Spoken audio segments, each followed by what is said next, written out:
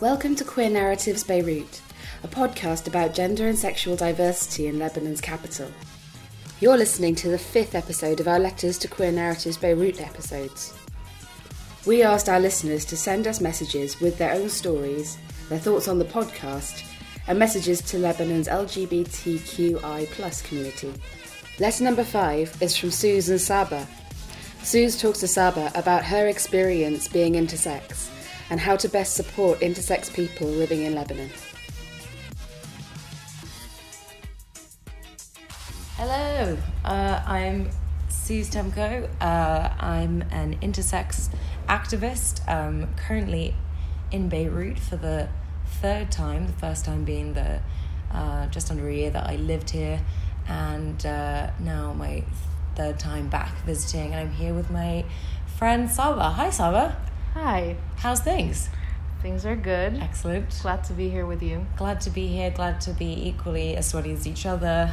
And I'm really, really pleased to have the opportunity to chat to Queer Narratives Beirut. This is awesome, and I loved speaking to you before more in depth about intersex issues and hopefully trying to raise a bit more awareness or consciousness in Lebanon and have some Lebanese intersex activists come to the fore. Great, yeah. So what's good to talk about? I just want to mention that although this doesn't fit the letter format, that we did have a full-length interview. Unfortunately, the internet connection was so bad that a lot of precious parts in the interview has sort of gone down the drain, and so we thought at QNB that we'd use the letters to QNB format to allow you to say whatever you want, really. Amazing. I guess you've called me at like a really interesting time because I've begun the process of starting my book. So it's a bit of an interesting one, or I hope it is, or otherwise it's very boring.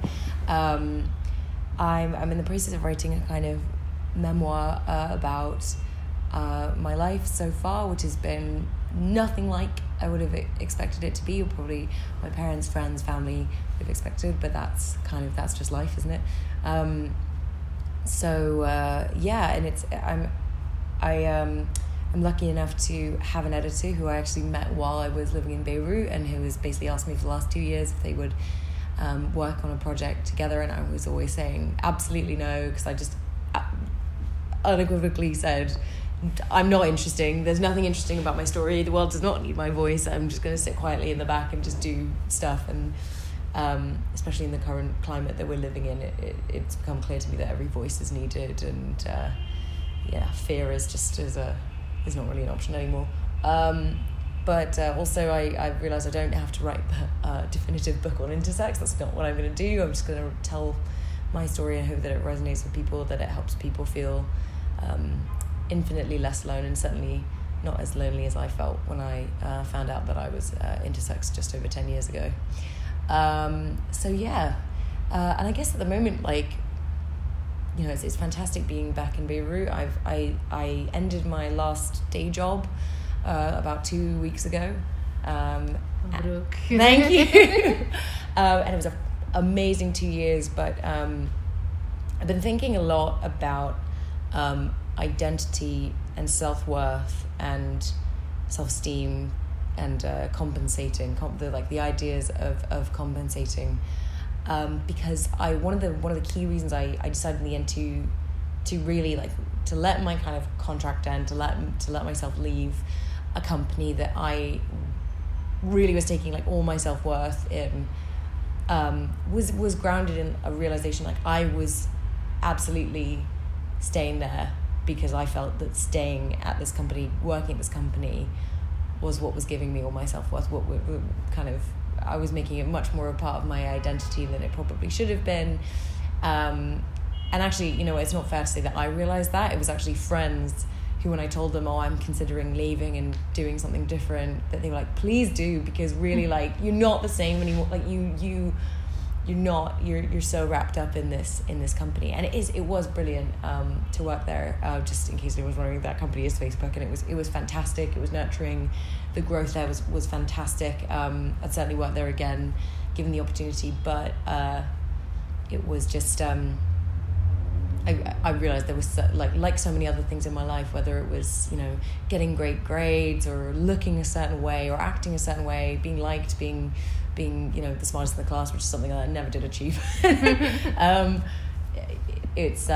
They were all aimed at compensating for a deficiency that I've realized is not a deficiency, and acting like it is actually infinitely more harmful. But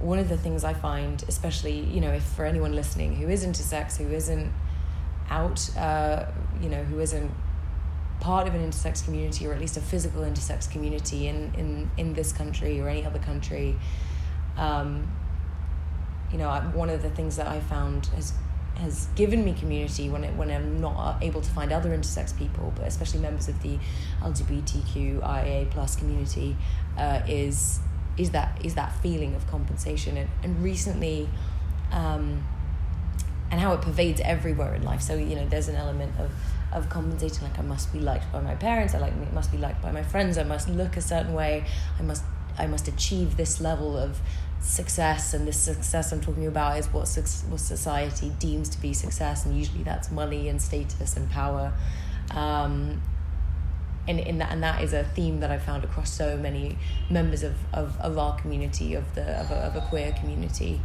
and it's really interesting because I thought that this was more of an intersex experience. The more I speak to intersex people, that we all felt this way, and a lot of them have kind of gotten off that train, as it were. They've kind of gotten off that hamster wheel, realised that it wasn't bringing them any form of happiness, and dedicated themselves either to intersex activism or really just to leading lives that they find more meaningful. So I've known investment bankers, intersex people who are investment bankers, who realised they were completely miserable and sort of at a certain point realised they didn't have to compensate anymore, and decided, okay, I'm going to be a photographer, I'm going to be an activist and a photographer, I'm going to be a social worker, or maybe it's the opposite. Intersex people feel that being a social worker is their form of compensation, but actually they'd love to be an investment banker, right? Like it works for whoever. I'm going to pause this. So I met someone who was talking about referencing a book, the name of which I've totally forgotten, but it was talking about stages in life when queer people they realize, obviously they have the consciousness of like, I'm gay, I'm trans, I'm intersex, etc., and they sort of think, or it's a commonality that there's a common experience of okay, but it's fine because I'm gonna be super fit, everyone's gonna like me, I'm gonna be like an acceptable vote, I'm gonna be palatable, I'm gonna be so palatable, like everybody be everyone's taste, I'm gonna overcompensate, I'm gonna compensate for this deficiency, and then kind of reaching a second stage of consciousness eventually and realizing I don't need to do that, and actually maybe just a life that I enjoy living, one that makes me happy, presenting myself in a way that is my reality, is my identity, is better. But some people never reach that, and I'm certainly, it's interesting writing this book right now. Something I've tried to be quite open with my friends about, especially in the last year, is I'm in a process of trying to shed the shame of being intersex, to kind of rail against that stigma, and it's definitely ongoing, and it's so tempting to stay with that while just compensate, like stay on that hamster wheel, because you think eventually if you keep running and you keep jumping over all these hurdles, if you keep ticking those boxes, like eventually you'll find happiness and peace with yourself, but actually that's very unlikely. And I'm still very much working on it, and that's in all areas of my life, in relationships, sexuality, gender expression, career. It's still very much an ongoing process, but I think I'm very fortunate to have the freedom to be able to do that, also to do that quite publicly. But I can imagine that there is certainly, from conversations I've had with many friends all over Lebanon, from the north to the south to Beirut, that the pressures of society, the familial pressures, it's a pressure cooker, It's nearly impossible to escape from, and I think that's or it feels impossible to escape from. And one of my favorite things recently while I've been here is I went to a drag show, and it was amazing, and but it really reminded me of the creation of these spaces, where people are free to express, their expression is celebrated. And the thing that really struck me was we arrived like a little bit late. Like, me and my friends, we knew it was happening, we were really excited, someone's friend was in it, we couldn't wait, and we arrived like maybe an hour late, and we were like, maybe that'll be fine, hopefully we'll get a seat. And it was rammed. People were like looking in from the windows, people were screaming and so excited, and like, I think right now, especially with intersex spaces, and we've discussed this before, like, there's certainly room. It's usually pretty small rooms, support groups, conferences, just more private spaces. But even in those spaces, like, you know, they're incredibly valuable, and that's often where people learn, like, they can start shedding the sort of outer layers than the masks they put on for themselves and that society has put on for them. But in this room, I was just thinking, it's so full, and it felt so beautiful and lovely and safe, and it was a real privilege to be there. And I think I really hope that there can be more spaces like that for intersex people in Lebanon and all over the world. I've had a really interesting experience. I have a couple friends here in Beirut, especially, who I recently, even though I'm very public as an intersex person, tried to explain that I was intersex, and I had to like sort of contend with Google Translate, and which is like, I'm like still ongoing learning Arabic, but like have not gotten to the intersex section or like of that. So it was really interesting, like, feeling of, you know, again, concern. Like every time I tell a person that I'm intersex, no matter how public I am, no matter how safe I feel in other spaces with intersex people, there is always that brief moment of, is this relationship going to end here? Is this going to be like a turning point? And if it doesn't end, is this person going to view me completely differently, treat me completely differently? And I had it with a few friends, and obviously there's a small like language barrier, and trying to use the word khantha, which I think means, literally translated, I think is like hermaphrodite, but it has like a very long-standing term in Arabic language. And I was like, you know, language is so important. This is something I've realized a lot, and you can never make everybody happy with the choice of language. For example, intersex is still debated. Some people prefer other terms, variation of sex characteristics, DSD, disorder of sexual development, difference of sexual development. So like trying to then take that ideal language and translate it is such a mess. It's such a maze. But I was really happy so far with the kind of love and respect I've still received from those friends. I don't know. I'm trying to think of what else I wanted to say. I'm so sorry. No, it's okay. I think everything you've said, including in that interview we've conducted, was absolutely wonderful. And and even right now, especially, like, I'm awe-inspired every time I listen to you talk about this. Why? Because there's sort of two lines of thoughts, and this isn't about me. It shouldn't be, but when it can be. Well, no, it shouldn't, because this is devoted to you and your narrative here. But I'll listen to the person, and I'm sort of processing everything they're saying, and at the same time I'm thinking, like, what do I do with this information? Mm-hmm. Like, I need to reiterate this to other people. How well can I do it? And basically, the first thing you did before we conducted our interview was send me a wealth of resources to look into, just to get like the bases covered, and that was quite a lot it's a lot of info. I haven't read all of it. Some of them is like 150 pages, and occasionally you're just like, gosh, I just want to scroll through The Guardian and just like that you know, read something that's like a page long, not 150. And it's hard also, you're like, I must commit all of this to memory. I think one of the biggest things I find with our community, like in the general larger, almost global sense, and then also in the intersex community, is there's differing levels of consciousness and feelings towards certain terms, and then how those terms affect oneself.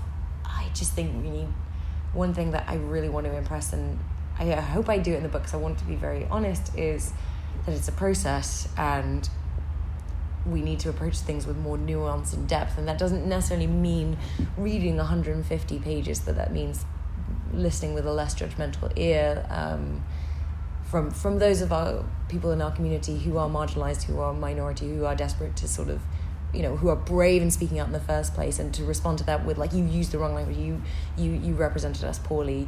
It's necessary, obviously, to do, because obviously especially with the intersex community, every step is like the first step. But I think we need to be so much more kind and supportive of those members of the community who are taking the brave step and being the first and stepping out and saying, I'm this, especially in the media, where they're the level, my day job is media communications, campaigns, public affairs, and I was in a huge piece in the UK, and I it was a puff piece, essentially. Like, it was so positive. It was in a conservative leaning newspaper, and one of the most circulated in the country, and it started off with the phrase, they look like women and they sleep with men. So it was so problematic, and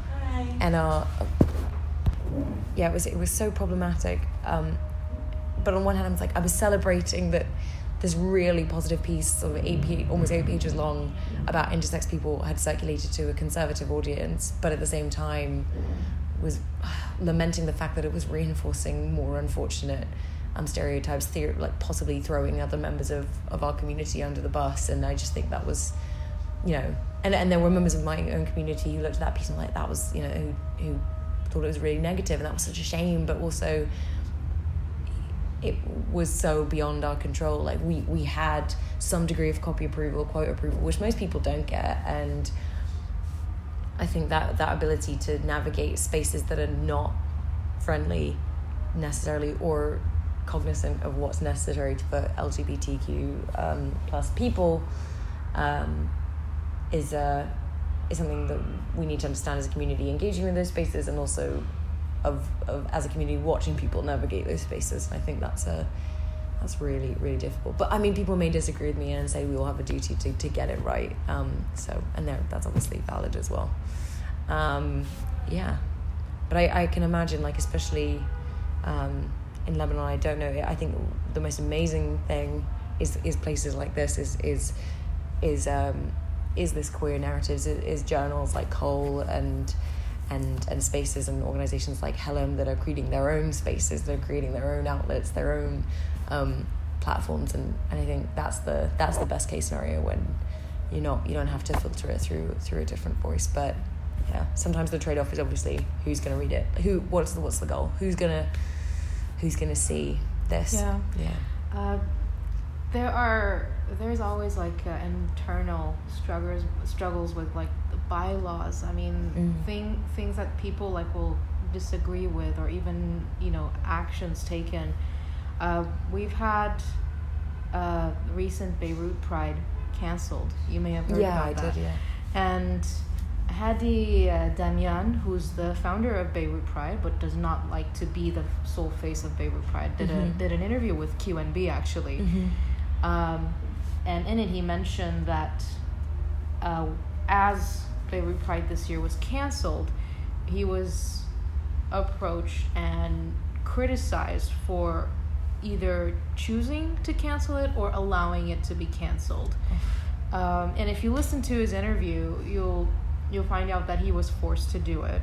Like in many instances where people try to push forward with an agenda that somehow counters that of the governments, that of the security or anything, on a simple misunderstanding, and only this went further. And unfortunately, of course, it creates a lot of rife in the community.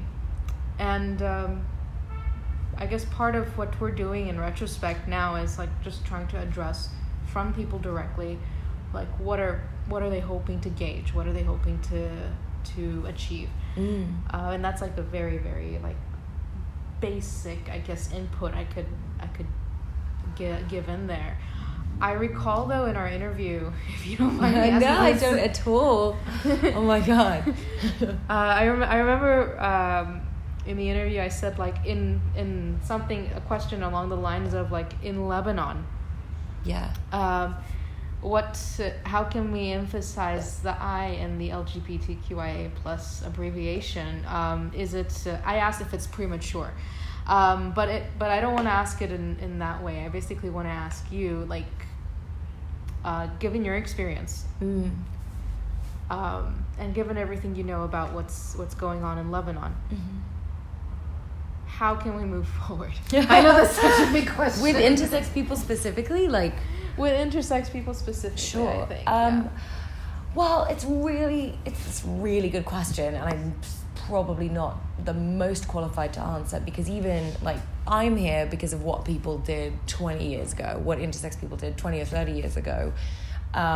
So I'm not even, I didn't start anything myself. I joined I came out because I saw others in my community doing very vocal, public pieces, and then I reached out to them. So that's obviously a start. There's obviously got to be the first person who steps into the firing line. One thing I would say is there has to be a decision, and it's hard to I say it's a decision. I think because obviously it's a huge community which will have differing opinions, but in my opinion, we're stronger together. We have so many overlapping issues, and issues that we can all help one another by trying to secure each other's rights, making space for one another, listening to each other's stories, believing each other, and boosting each other, making space for one another.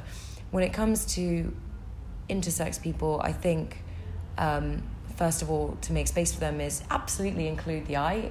Make sure that your definitions of the I are accurate.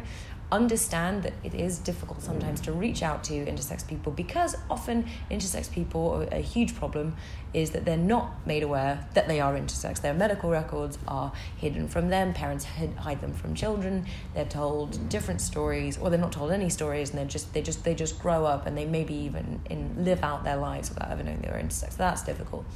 In other situations, different language is used. So intersex may not be used, but there might be more medicalized language being used. So if you're reaching out to intersex people, it might be a case of saying, like, okay, we need to identify what language is being used by the medical community in Lebanon to describe intersex people. And then we need to use that language to make them aware of that we're here for them. Because a lot of intersex people will still see themselves, their bodies as medicalized. The pathologization of intersex will be very much internalized for them. They won't be seeing LGBTQIA plus and thinking I'm a part of that. They won't necessarily understand that. And I think creating spaces where, if there is the first sort of intersex Lebanese person to go public or to make themselves known, making sure that if there is that person who's willing to come forward, that they are very supported by your existing wider community in Lebanon, because it's terrifying to do it on your own. I think those are just the starts. The other thing is, obviously, from an advocacy perspective, I mean, it wouldn't be right for me to make any kind of assumptions or suggestions, because the cultural context, even as someone who's lived there and heard it from Lebanese friends, it's not my place. But obviously taking into account current sort of parent rearing processes, what current gynecological and pediatric and obstetrician kind of practices exist in Lebanon for intersex people. Find out what if there are any legal protections for intersex people, if there are any medical guidelines in existence for intersex people. There might be those that are reinforcing, surgical intervention that is unconsensual. It may be that's written, or it may be that it's completely hidden and just done on an ad hoc basis. So doing that work, I think. You may find that there are some hospitals in Lebanon that are adopting some best practices, even if in name only, being able to support them. Running support groups and looking towards sort of maybe more international people who have run groups across the world, because there are so many who are willing to share that expertise. If there's no intersex person to run that right now, the list goes on and on. The list goes on and on, I think. But I think it all comes down to realizing that, like, I think a lot of people, and this is what I have with friends and family, you know, cis friends, straight friends, queer friends, like, when we speak over a coffee, we talk about our insecurities, things that we worry about, and I think I'm describing stuff that is so innately intersex, and to be fair, most intersex people, it is a relief when you meet other intersex people because they just get it. But there are so many common experiences across our community where you sat opposite someone, you're talking about your identity, your self-worth, your sexuality, issues with intimacy, like how you're perceived by the wider world, your family, your parents, etc. That are common across all of us. And yes, it is certainly blown up when you have that intersex traits and you are intersex. There is obviously exceptions and difference, but I think focusing on where, you know, our community is together and it's all about autonomy and self-determination. That's where you're gonna create those safe spaces, rather than focusing on, God, like, you know, what do we say specifically to intersex people?